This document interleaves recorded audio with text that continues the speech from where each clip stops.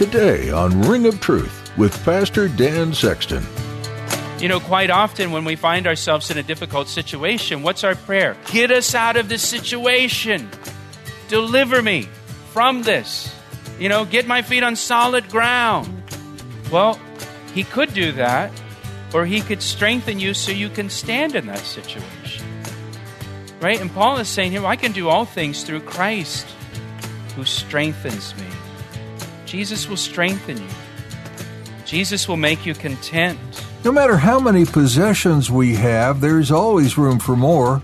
It's human nature to want more and more. But what do we do when it starts to take over our lives? Do we embrace a life of worldly pursuits? Or should we leave it all behind? Today in his message, Pastor Dan wants you to know that no matter how alluring or how logical they may seem, the world's ideals will always fail. When you leave this earth, nothing is coming with you. Invest in what matters most, eternity with Jesus. Now here's Pastor Dan in the book of Genesis chapter 3 for today's edition of Ring of Truth. There's a ring of truth that is unmistakable, knowing that you cannot find alone. And if you listen carefully, and sometimes even if you don't, you can hear that sound.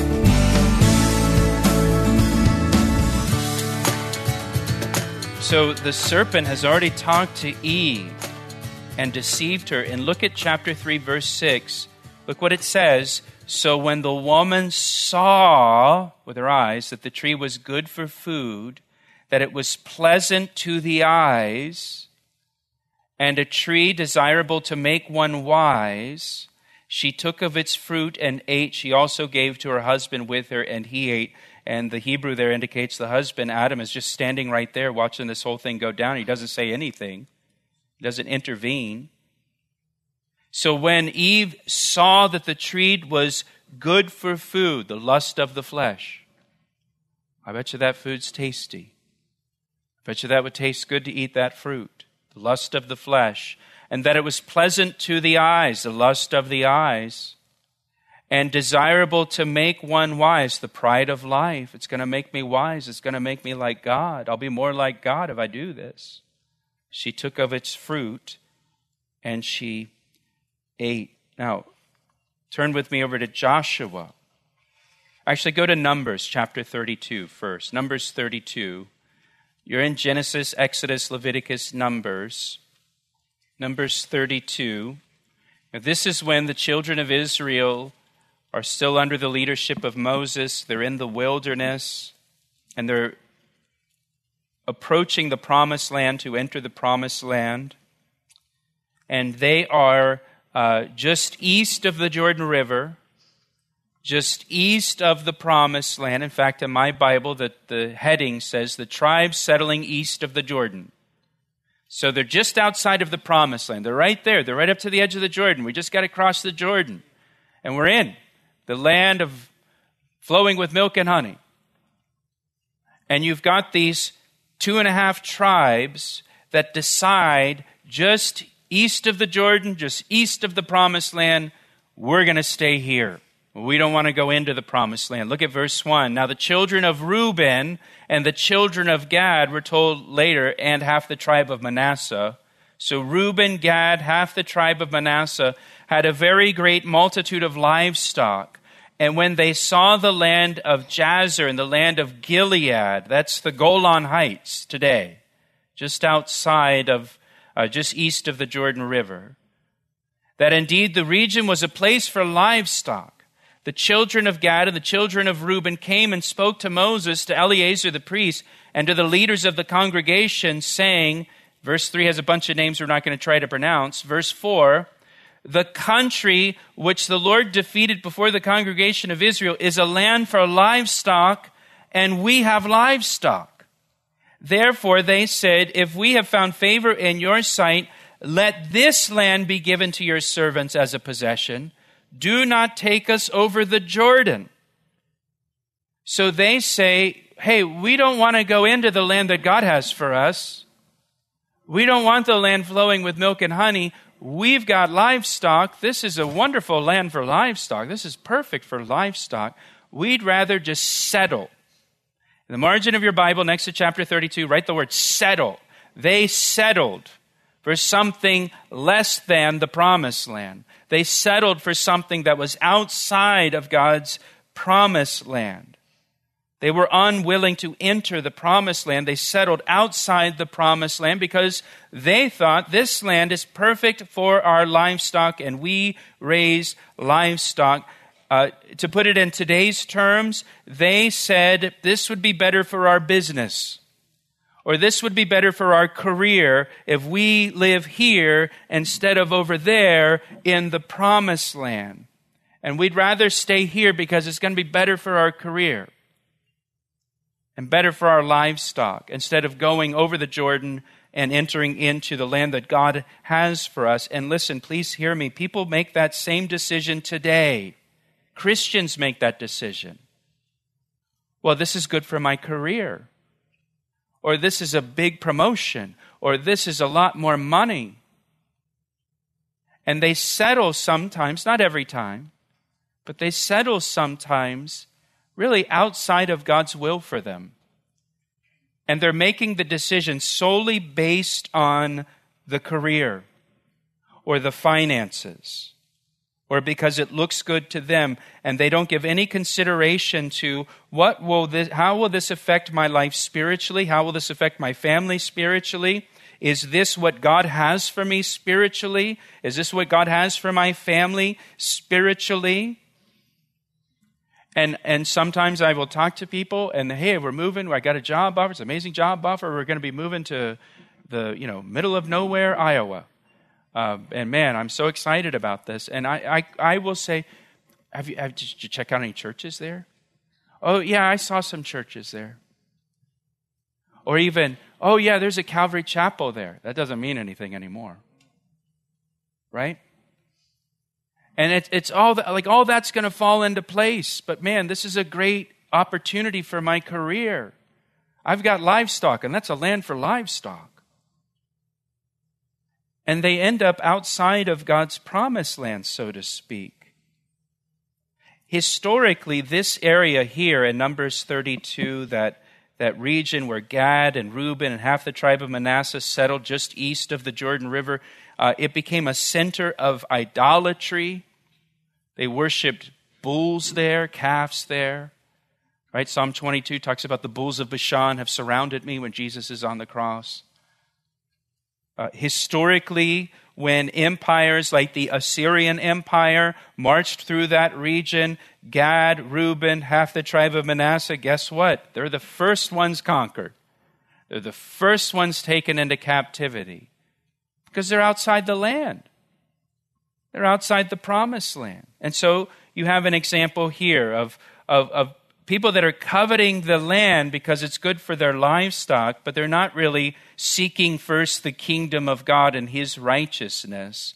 They're seeking first their own kingdom and their own prosperity over what God has for them. Go with me to 2 Samuel chapter 11. This is a very famous example. You probably know this example. When you think of David, probably two things come to mind with David. Killing a giant, and what's the other one? Bathsheba, right? 2 Samuel chapter 11, verse 1. And it happened in the spring of the year, at the time when kings go out to battle, that David sent Joab, his general, and his servants with him, and all Israel, and they destroyed the people of Ammon and besieged Rabbah, but David remained in Jerusalem. Stop right there. It is the springtime when kings go out to battle. David doesn't go out to battle. He should be out on the battlefield. If he were out on the battlefield where he's supposed to be, chapter 11 and the whole deal with Bathsheba would have never happened. He's not in the right place where kings are supposed to be. Instead, he sends his general out, he sends his army out, and he just stays behind in Jerusalem. We can protect ourselves from so much sin by just being where we're supposed to be. being in the house of God, being in the Word of God, being in prayer will keep us from sin. David's not where he's supposed to be. So then it happened. Look at verse 2. Then it happened one evening. Look what it says, that David arose from his bed. The guy's asleep in the evening. What does he do? He's just now getting out of bed? It's evening time. He gets out of bed and he walked on the roof of the king's house. They had flat roofs. And from the roof he saw a woman bathing. And the woman was very beautiful to behold. Lust of the eyes, lust of the flesh. Look at verse 3. And David sent and inquired about the woman. Now, David is a married man. He's got no business inquiring about a woman at all. But he covets her because of her beauty. He sent and inquired about the woman, and someone said, look at what the answer is. Is this not Bathsheba, the daughter of Eliam, the wife of Uriah the Hittite? David, she's married. That's what this person says to King David. David, she's married. She's out of bounds. Oh, and by the way, David, you're married, but you're the king. I'm not going to say that to you. But but that's Uriah's wife. Now, Uriah is one of David's mighty men. Uriah is willing to lay down his life for King David. And so not only is she married, she's married to one of David's mighty men. And that should be the end of it. Verse 3 should be the end of it. We should have never even gotten to verse 3 because he's a married man. He shouldn't have even been looking or inquiring about her. But now that he knows that she's also married and married to Uriah, one of his own men that will lay down his life for him, it should be over. We'll return to Pastor Dan's message in just a moment. First, Pastor Dan would like to tell you about the new Calvary Chapel Ellicott City app. We recently launched an app for our church, and we're really excited about it. It's designed to keep you connected to our radio ministry, Ring of Truth, as well as to our church, Calvary Chapel. And get this, we have over 1,200 sermons on the app. The app is super convenient, it's easy to use, and allows you to listen to Bible studies anytime, anywhere. So download the app right now, search for Calvary Chapel Ellicott City in your app store, or just follow the links on our website at calvaryec.com. What a great way to stay connected to Scripture. Now, back to today's message on Ring of Truth. Verse 4, but David sent messengers to her, and he took her, and she came to him, and he lay with her. For she was cleansed from her impurity, and she returned to her house. And the woman conceived. And so she sent and told David and said, I'm with child. And so David's covetousness leads to adultery. You shall not commit adultery. It leads to an unexpected pregnancy.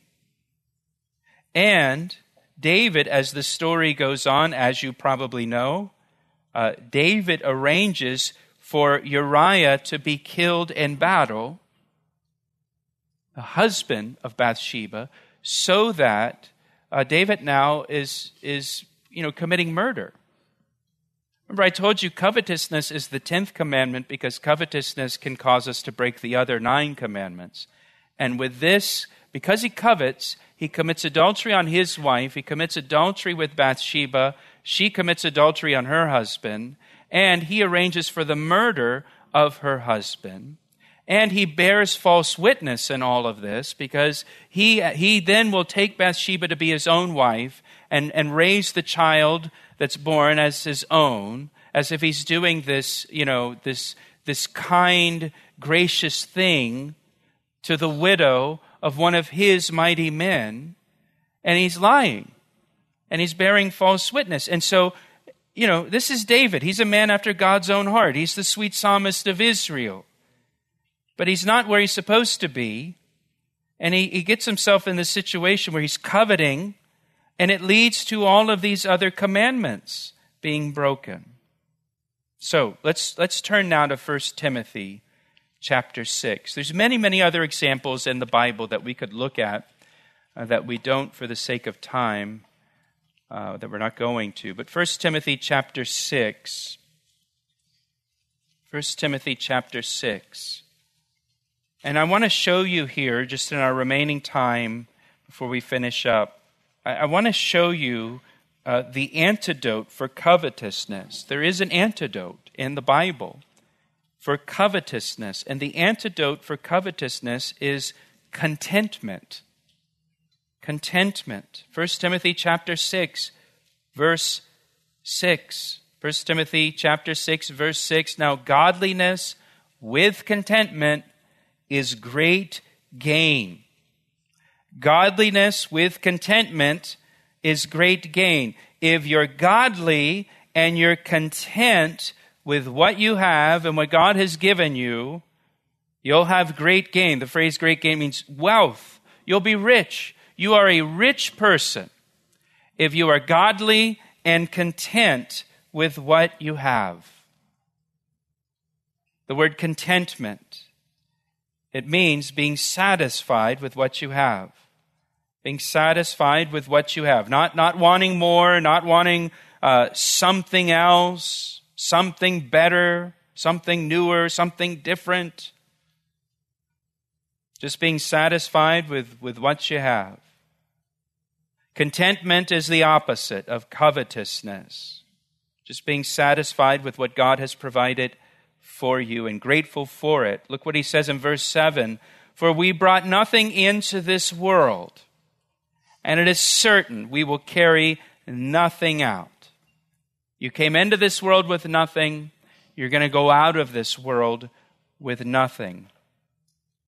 And having food and clothing, with these we shall be content. If your basic needs have been met by the Lord and provided for, be content. But those, verse 9 says, but those who desire to be rich fall into temptation and a snare and into many foolish and harmful lusts, which drown men in destruction and perdition. Those who desire to be rich, they covet riches. They covet being rich. He tells us, man, that can lead you into all kinds of temptations, all kinds of pitfalls you can fall into, all kind of foolish things and harmful things that you'll seek after that will just drown you in destruction and perdition. Now look what he says in verse 10. For the love of money is a root of all kinds of evil. He doesn't say money is a root of all kinds of evil, but the love of money is the root of all kinds of evil. Being wealthy is not ungodly. Having money is not ungodly. The love of money, the desire for money, the lust for money and wealth, that's the root of all kinds of evil, for which some have strayed from the faith in their greediness. They covet money to the point that they've actually strayed away from Jesus Christ, pursuing their greediness, and they have pierced themselves through with many sorrows. Be satisfied with what God has provided for you. Be satisfied with what God has provided for you. Again, if he's made you wealthy, praise the Lord. But don't covet wealth. Don't lust after wealth, because that will get you in a mess. Be satisfied with what God has provided for you. You need to pray and ask God to give you contentment. You need to pray and ask God to give you contentment with what you do have and what he has given you. One last passage for us, and then we'll close. Turn over to Philippians chapter 4. Philippians chapter 4, verse 11. Philippians 4:11, Paul speaking. Not that I speak in regard to need, for I have learned, in whatever state I am, to be content. Can we say the same thing? I have learned, in whatever state I'm in, to be content. I know how to be abased, and I know how to abound. I know what it's like to have nothing, and I know what it's like to have abundance. Everywhere in all things I have learned both to be full and to be hungry, both to abound and to suffer need. Look at verse 13. I can do all things through Christ who strengthens me. Now that's a verse that people like to quote, isn't it? But the context is contentment. Right? We quote that verse for climbing mountains and conquering great things. I can do all things through Christ who strengthens me. Can you be content with what you have? Because that's the context. I can do all things through, and the key here is through Christ who strengthens me. What Paul's describing here isn't easy peasy, being abased, to go hungry, to suffer need. That's not easy. There's pain involved in that. There's hardship involved in that. He's not denying that. But I can do all things through Christ. If this is what God has for me, if God wants me to suffer through this, whatever that may be, if God wants me to be abased in this, if He wants me to be hungry in this, I can do all things through Christ. I can't do it through myself. I don't have the power, the strength, or the ability within myself to do this, but I can do it through Christ. I can get my strength from Him. He can strengthen me. Quite often when we find ourselves in a difficult situation, what's our prayer? Get us out of this situation. Deliver me from this. Get my feet on solid ground. Well, He could do that, or He could strengthen you so you can stand in that situation. Right? And Paul is saying here, I can do all things through Christ who strengthens me. Jesus will strengthen you. Jesus will make you content. And so if you feel, bitterness in your heart, resentment in your heart, you turn to Jesus Christ and you say, Lord, I know I'm not supposed to covet. I know I'm supposed to be content, but I'm not content. I'm kind of angry, kind of bitter. I'm kind of disappointed. And Lord, will you change my heart? Will you give me contentment in my circumstances? Will you be my strength? Will you be my joy? And give it to me, because I don't have it. Now that's for Christians. If you're not a Christian, you need to start by turning to Jesus Christ for salvation and the forgiveness of your sins. You need to be born again, Jesus said. Once you're born again, then you can turn to Him for contentment, and you can ask Him, take away the bitterness, take away the anger, take away the disappointment, take away the resentment that I feel in my heart, and give me joy and give me peace in its place. He asked me how I know, and I say it rings truer than the finest crystal. Thank you for making Ring of Truth a part of your day today. Tuning out the world and tuning into Scripture gives life a whole new meaning. While the Word of God may feel like a whole bunch of do's and don'ts, it also offers love, grace, mercy, and forgiveness that only Jesus can give. Pastor Dan Sexton has been teaching through a series that ultimately sets parameters and safeguards for those who choose to follow Jesus. Did we pique your curiosity? We hope so. If you'd like to hear more from Pastor Dan Sexton, please visit our website, calvaryec.com. There are loads more messages for you to listen to. Find out more about Ring of Truth and the church behind it while you're there. The About tab at the top of the page will fill you in. If you enjoy connecting through social media, then don't forget about our podcast. It can be found on iTunes as well. In addition, you can find us on Facebook. Are you a part of a church? If not, we invite you to join ours. Sunday service times can be found at calvaryec.com. We'd love to meet you and worship Jesus together.